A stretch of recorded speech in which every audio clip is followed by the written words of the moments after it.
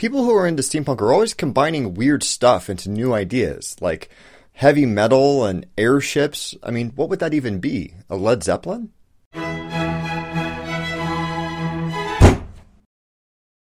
So in case you've been trapped in a fallout shelter for a while now, welcome back to Civilization. Here are a few highlights. We've landed a probe on a comet. There's a new Star Wars movie in 43 days. Global climate change is still a huge problem. And also there's this thing called steampunk. Steampunk is an aesthetic and literary genre that's heavily influenced by authors like H.G. Wells and Jules Verne. Sort of a mashup of 19th century steam-powered industry and modernity. Lots of clockwork, lots of brass tubing, lots of leather. Some have described the general look as what happens when goth kids discover the color brown. There are steampunk webcomics and conventions and novellas and bars, and cosplays that are perhaps close to the coolest things that anybody has ever made. Most steampunk fiction is set in an alternate version of the 19th century, often in Victorian England or the Wild West, where that massive explosion of technology and culture which appeared in the 20th century happened just a little bit earlier, where things like robotics and computers were realized before that whole electricity thing came into vogue and made everything boring. I mean, laptops are cool, but laptops with boilers? Awesome. But that's crazy, right? I mean, who ever heard of a clockwork computer that ran on mechanical... Oh my god! This is Charles Babbage's difference engine, the very first automatic mechanical calculator designed to solve polynomial functions.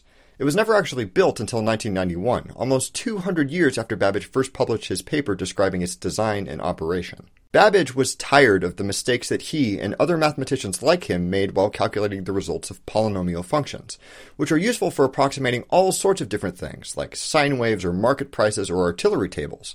So he built his difference engine to do the hard work quickly and accurately. Its operation is actually pretty ingenious. It works on the method of divided differences first developed by Newton.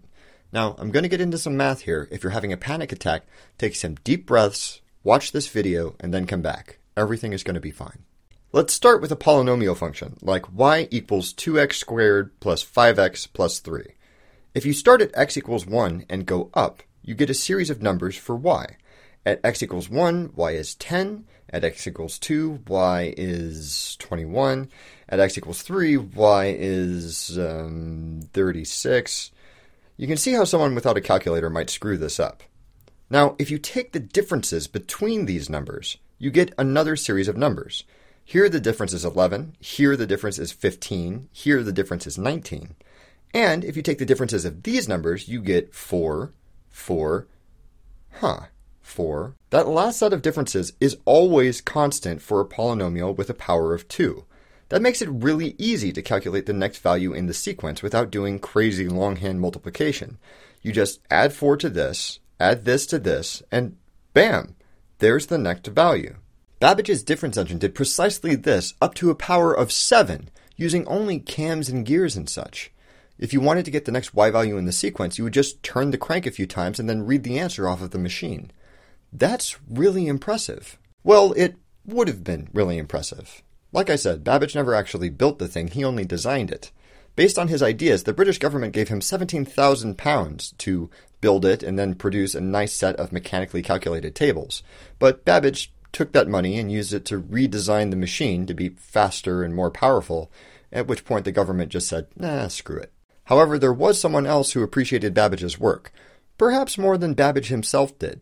Ada Lovelace, described by Babbage as everything in short but the enchantress of numbers, was the only legitimate child of Lord Byron. Byron had many, many other children with many, many other women, but he wasn't married to any of them at the time. That was partially why Ada's mother decided that her daughter should study grounded disciplines like logic and mathematics, to keep her away from poetry and other nonsense that had made her father such a worldly individual. She took to that education like a fish to water. She described herself as an analyst and a metaphysician, and in the middle of Victorian England, where women were supposed to find nice rich landowners to marry, Ada instead developed a professional relationship with Babbage as an equal and a fellow mathematician after being totally blown away by his design for the difference engine. During that period, Babbage confided in Ada about an idea he'd had for an even greater machine, something that he called an analytical engine.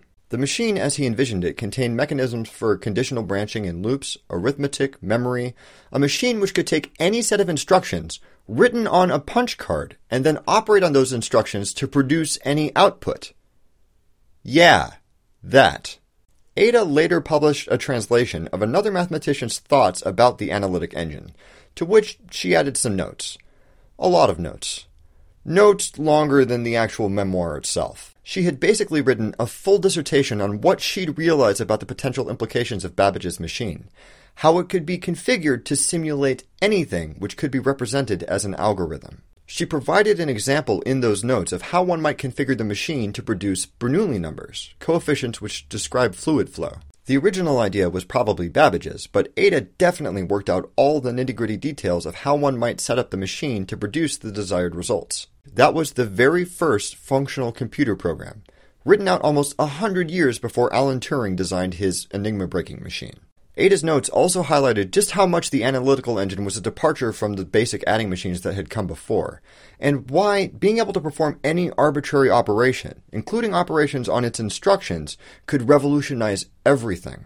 The analytical engine might act upon other things besides number, were objects found whose mutual fundamental relations could be expressed by those of the abstract science of operations, and which should be also susceptible of adaptations to the action of the operating notation and mechanism of the engine. She went on to describe such a machine composing music, because, hey, music is an algorithm.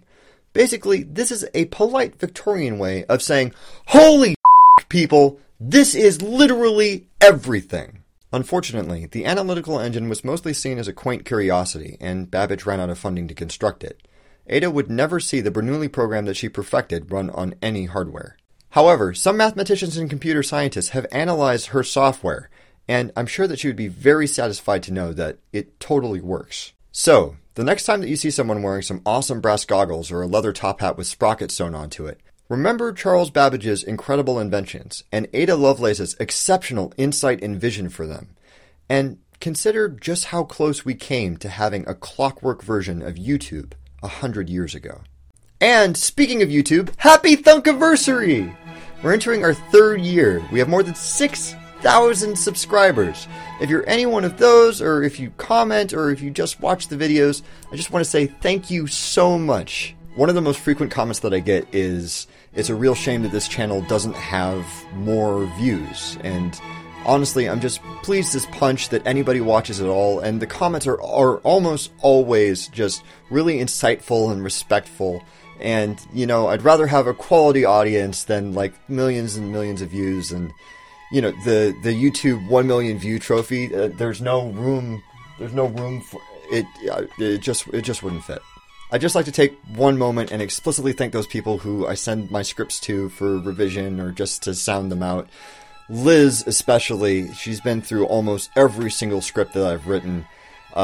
Tanya, Courtney, Robert, Elena, you guys are all fantastic. And also you're awesome. Thank you very much for watching. Don't forget to blah blah subscribe, blah share, and don't stop thunking.